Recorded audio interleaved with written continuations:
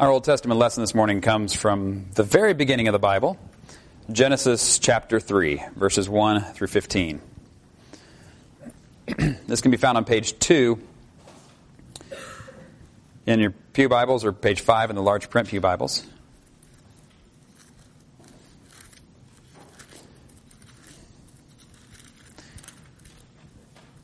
Genesis chapter 3, back when everything was a much simpler time, there was only one command. All you have to do is follow that one. And yet, as we'll see, even the one is a bit much to ask. But before we read, let's pray. Heavenly Father, we do thank you again for this day that you have made, and we thank you for your word that you have given to us. We pray that you would help us to hear your word. Pray that you would help us to understand. Pray that you would help us to live your word. That we would know what it means to have life with you, instead of continually running from you or hiding from you. We pray that you would help us to trust you in everything. I pray that you would help us to have a desire for you above everything else. It's in Jesus' name that we pray. Amen. In Genesis chapter 3, the stage has been set. The situation is, there are two people, Adam and Eve, in the Garden of Eden. And there are some trees. They can eat from all of it except from the one. And then, chapter 3 begins. Now the serpent was more crafty than any of the wild animals the Lord God had made. He said to the woman, "Did God really say you must not eat from any tree in the garden?" The woman said to the serpent, "Well, we may eat fruit from the trees in the garden, but God did say you must not eat fruit from the tree that is in the middle of the garden, and you must not touch it or you will die." Not true, by the way. Verse 4. "You will certainly not die," the serpent said to the woman, "for God knows that when you eat from it, your eyes will be open and you will be like God, knowing good and evil." When the woman saw that the fruit of the tree was good for food and pleasing to the eye and also desirable for gaining wisdom, she took some and ate it. She also gave some to her husband who was with her, and he ate it. Then the eyes of both of them were opened, and they realized they were naked, so they sewed fig leaves together and made coverings for themselves.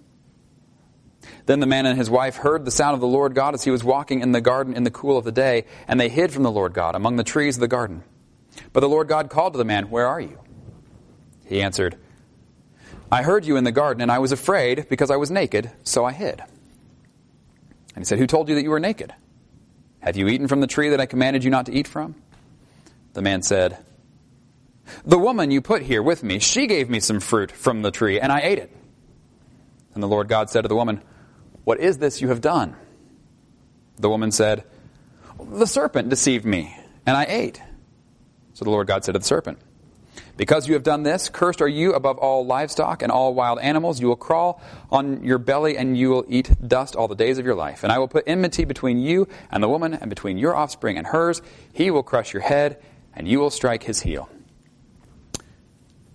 For the sake of time, we will stop there, although he continues with the curses to both man and woman alike. Turning to Mark 7. Starting in verse 14. It should be found on page 818 in your Pew Bibles, or 1568 in the large print. It says, "Again, Jesus called the crowd to him and said, 'Listen to me, everyone, and understand this. Nothing outside a person can defile them by going into them. Rather, it is what comes out of a person that defiles them.' After he had left the crowd and entered the house, his disciples asked him about this parable. Are you so dull? He asked. Don't you see that nothing that enters a person from the outside can defile them? For it doesn't go into their heart, but into their stomach, and then out of the body. In saying this, Jesus declared all foods clean. He went on. What comes out of a person is what defiles them. For it is from within, out of a person's heart, that evil thoughts come. Sexual immorality, theft, murder, adultery, greed, malice, deceit, lewdness, envy, slander, arrogance, and folly. All these evils come from inside and defile a person. This is the word of the Lord. Thanks be to God. We have been looking at the book of James recently. We are still in chapter 1. And one of the things we've already discovered in James chapter 1 is that James has told us to consider it pure joy, my brothers and sisters, whenever you face trials of many kinds. It's because you know the testing of your faith produces perseverance. And so we have seen that even when we are facing external circumstances that we would rather not face, we say we can still have joy in this because we know that as we persevere, as we continue to trust God through it all, we have a closer relationship with Him, and we find our faith strengthening as we exercise those muscles. And so, we might start thinking to ourselves, well then, anytime we face anything, we could say, well, this is what God is doing to test me. This is what God is doing to make me stronger. For example, what about temptation? If I'm tempted to do something wrong, maybe that's God seeing if I'm strong enough to handle the temptation. What do you think? That kind of makes sense, but it doesn't.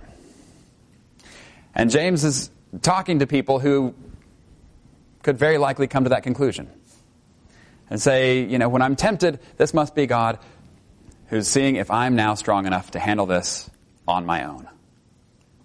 And James says, no, 1,000 times no. Verse 13, he says, when tempted, no one should say, God is tempting me. For God cannot be tempted by evil, nor does He tempt anyone. But each person is tempted when they are dragged away by their own evil desire and enticed. Then after desire has conceived, it gives birth to sin, and sin, when it is full grown, gives birth to death. Don't be deceived, my dear brothers and sisters.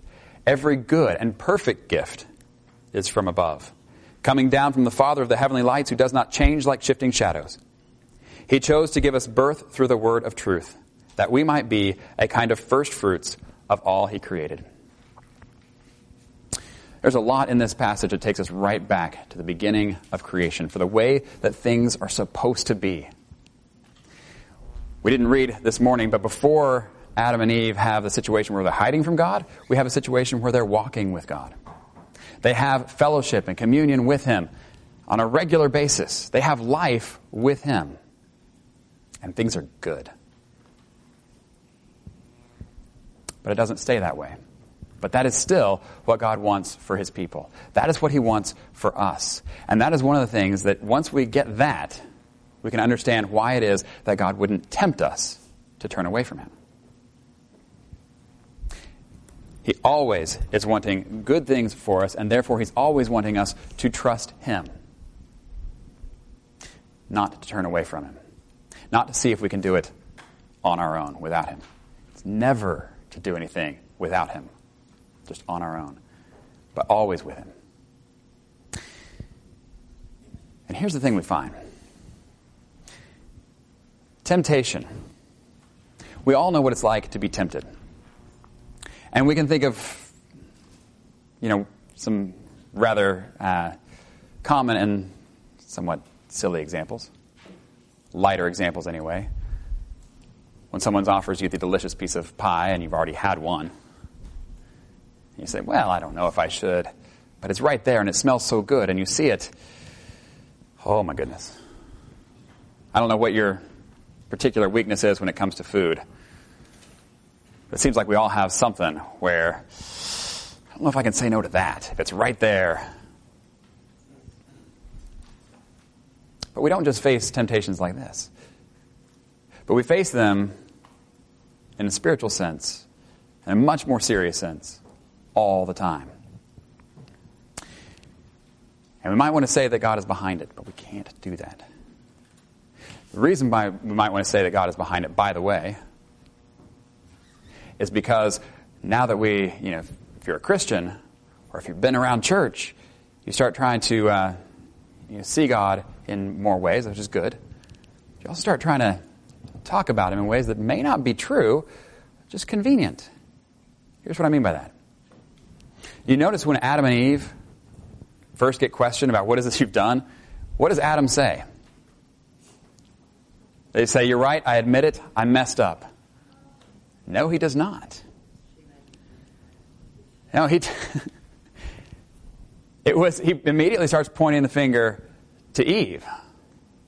It's the woman's fault. Right? How much do we have the same temptation of our own? Every time we find a situation, it's not my fault. It's not me. I would do everything perfectly all the time if it were just me. No.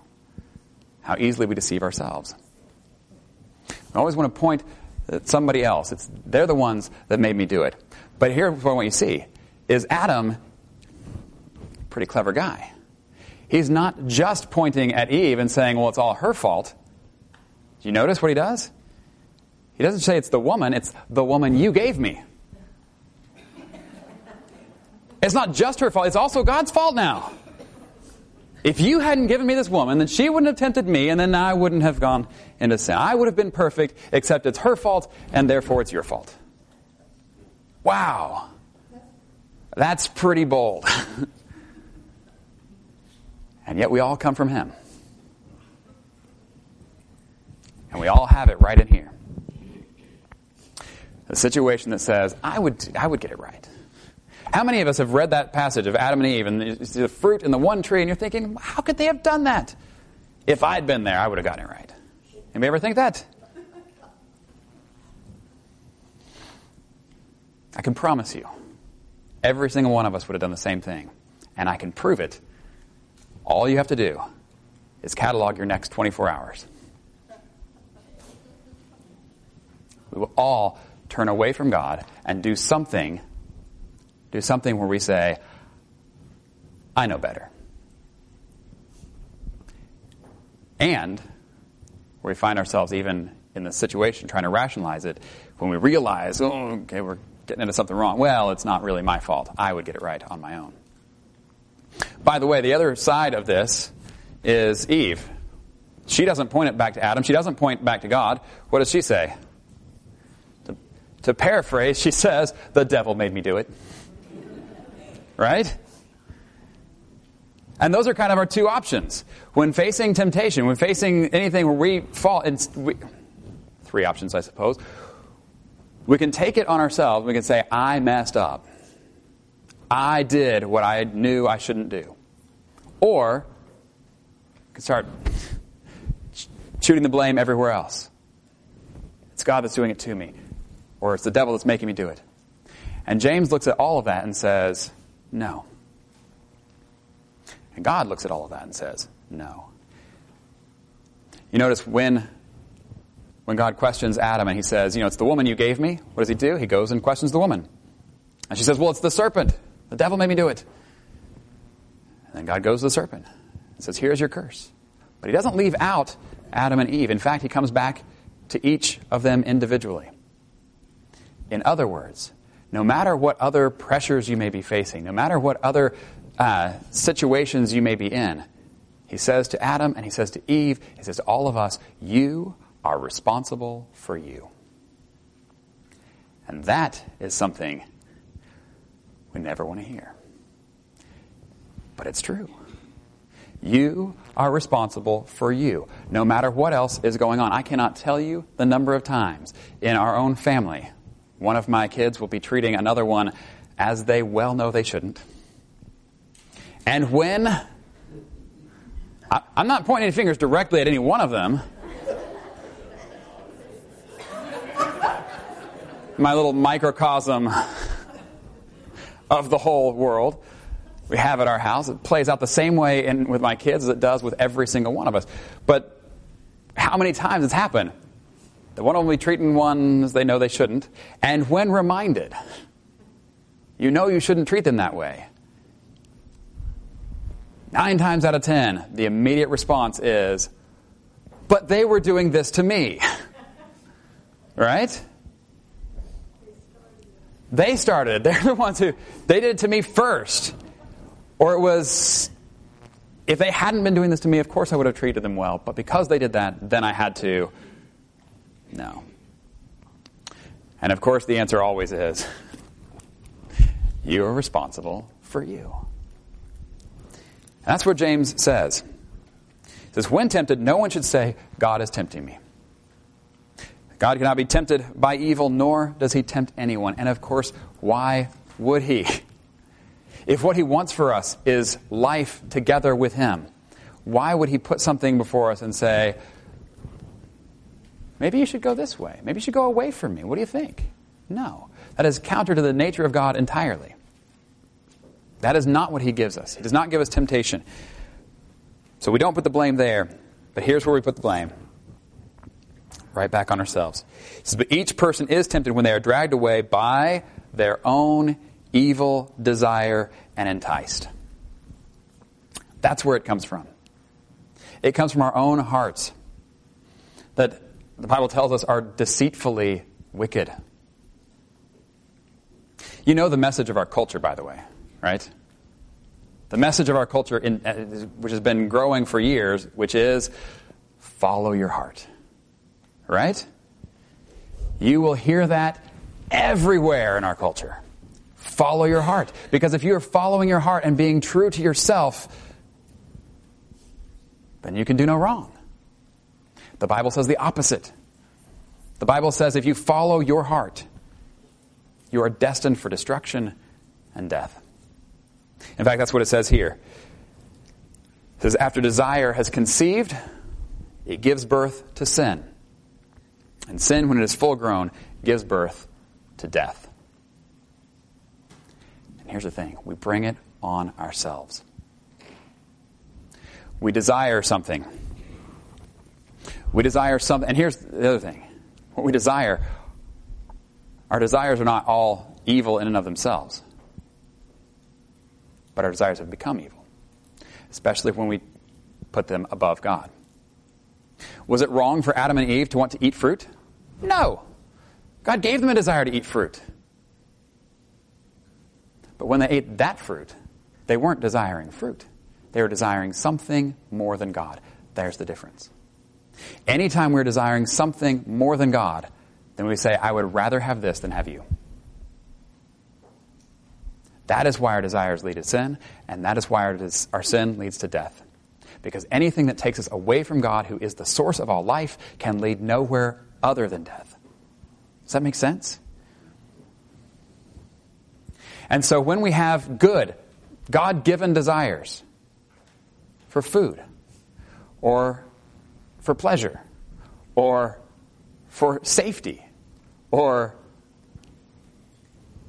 for sexual fulfillment, when we take these good desires that God has given us and told us these are how those are to be used and exercised, and we take any one of those and we put them up in place of God, above God, we say, I would rather have this than to have you.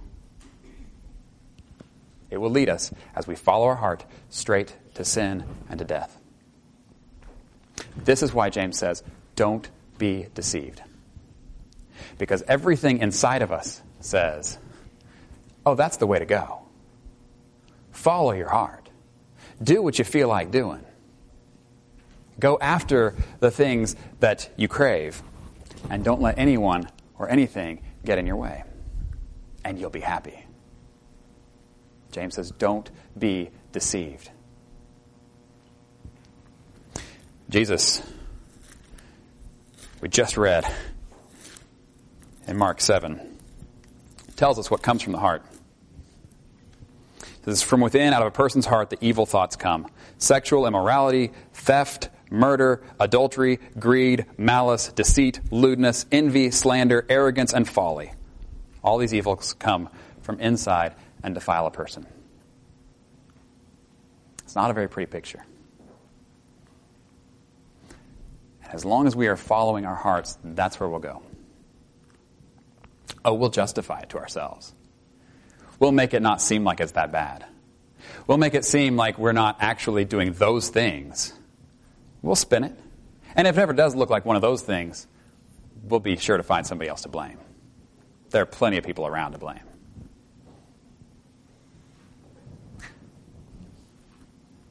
But it's pretty clear. That's where our hearts are. And that leads away from God and only to death.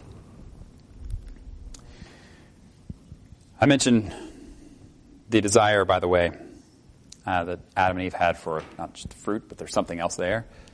Remember that it was Eve who said she saw that the fruit was desirable for gaining wisdom? That's a pretty good desire, right? Shouldn't we desire wisdom? That's pretty much what the whole book of James is about. It's finding this godly wisdom. Is it wrong for Eve to want wisdom? No. In fact, when Solomon is asked by God what he wants, ask for anything, I'll give it to you. Solomon says, I want wisdom. And basically God says, well done. That's exactly the right thing to ask for. But what Eve did is not that she wanted wisdom and so asked God to give her wisdom. But she said, I have a desire for wisdom and I'm going to try to get it without God. And that's where we end up every time. But here's the good news. We've had quite a few verses now on the bad news. We've understood, hopefully, the wickedness of our own hearts. It says in verse 16, don't be deceived, my dear brothers and sisters. Every good and perfect gift is from above, coming down from the Father of the heavenly lights, who does not change like shifting shadows. He chose to give us birth through the word of truth, that we might be a kind of first fruits of all he created. What is it that God gives us? He's not giving us the temptation. The temptations are all around. And it's our own desires that lead us there. What does God give us? He gives us every good and perfect gift. Every good and perfect gift. What God gives us is the good, and the gifts that enable the good life. And by the way, as soon as I say the words, the good life, should be some sort of a mental picture that pops up as to what the good life is.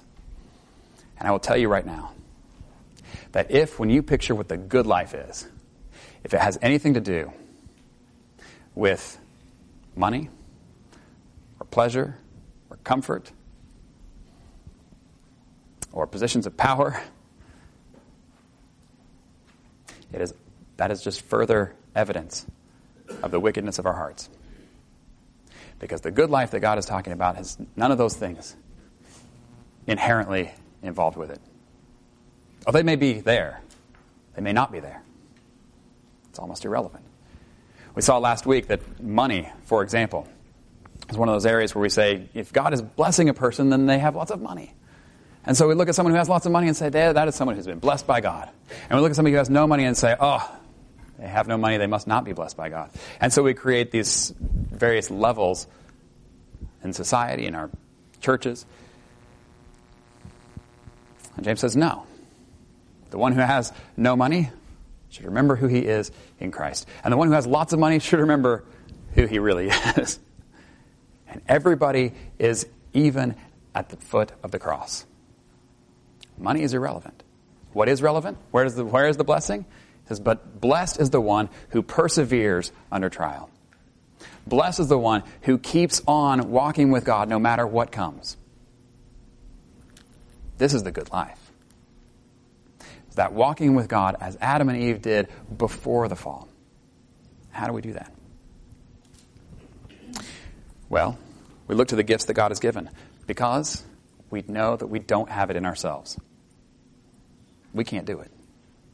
Not on our own. And so, where do we look? Look to the promises of God that he's given throughout the Bible. We look at the ways that the whole of the Old Testament points to Jesus as the one who will come and do it for us. We read as far as verse 15 this morning in Genesis 3. So make sure to get in there. One of the aspects of the curse, where God says to the serpent, I will put enmity between you and the woman, and between your offspring and hers. He will crush your head, and you will strike his heel. This is what has been called the first gospel. It's a big, long Latin name. I'll spare you. But the first gospel, this is where we see that God is promising to do for the people what they couldn't do for themselves, that he would be providing the way back. And we see that again and again. We just read for the children's sermon the story of Abraham and Isaac. And when Isaac and Abraham are up there on the mountain, Abraham tells Isaac, God will provide. And sure enough, he does. And so rather than Abraham offering his son, God offers his son for us. He is the one who provides. These are the gifts that he gives. And you talk about a good and perfect gift. You see, at just the right time, when we were still sinners, Christ died for the ungodly. It's not just that he died.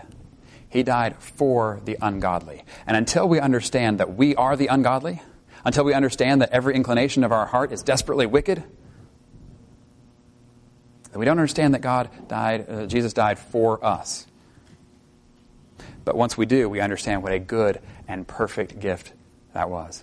But he doesn't stop there. It's not just that he died, but he also rose again, showing his victory over death, and that even the worst parts of the curse have now been reversed. That in Jesus there's a way to life again.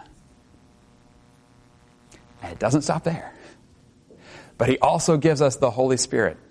And when we have the Holy Spirit, we see that he gives us a new heart.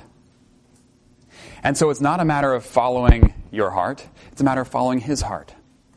The new one that he gives us, that wants the things that he wants. Jesus says, blessed are those who hunger and thirst for righteousness, for they will be filled. Do you understand what that means? It doesn't mean hunger and thirst for the things you've always hungered and thirsted for, and if you try hard to get those, you'll find life. It says, no, you try to get those, you'll get death and nothing but. But it also doesn't say, well, you should still want them and want them very strongly, and you should do whatever you can to fight against that. No. So what you should do is you should start focusing on the things that you want more than that. If you've ever tried to resist temptation, we'll go back to the pie example. If you ever have a piece of pie laid before you and you say, I really want to eat that pie. I know I shouldn't, but I really want to. And you decide that what you're going to do is you're going to sit it there on the table in front of you and you're just going to stare it down until you've decided not to eat it. Good luck. You know the best thing to do, right? You get up and you walk out of the room. And you go find something that you like more than the pie. Again, a silly example. I heard a better one. It may help us out here. About a master with a dog. And the dog has the piece of meat on the floor right there in front of it.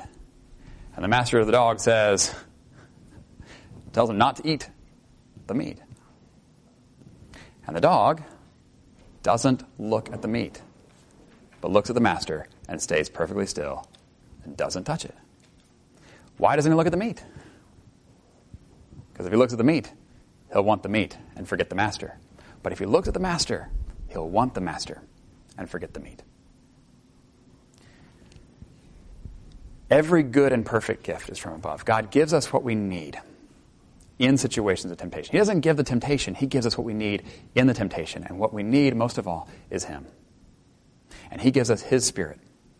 And he gives us his instructions and his warnings and his promises. And he gives us a new heart. He says, look to me and I will do for you what you cannot do for yourself. Don't try to stand against the temptation in your own strength. You'll fail. Look to me. Look to me. Look to me. Paul reminds us that no temptation has seized us except what is common to mankind. We're all there with Adam and Eve. We're all there with each other. We've all been there. This is nothing where I can say, well, I've got it right, and you guys, no. We are all there. All the time. Facing temptation. There's no temptation seized you except what is common to mankind. But God is faithful. He will not let you be tempted beyond what you can bear. But when you are tempted, He will also provide a way out so that you can stand up under it. What is the way out? Look to Him. We've talked before how there's a big difference between the way that King Saul and King David handled sin in their lives. Saul, when he was confronted of his sin, kind of did the same thing that Adam and Eve did. Started trying to explain why it wasn't really wrong. David, on the other hand, said, create in me a new heart and renew a steadfast spirit within me. The difference between falling into sin and turning away from God, or turning back to Him and saying, do to me what I can't do. That's where we find our only hope. That is where we find the forgiveness and the grace and the Spirit that moves us forward, that we would know the good life. In the name of the Father, the Son, and the Holy Spirit. Amen.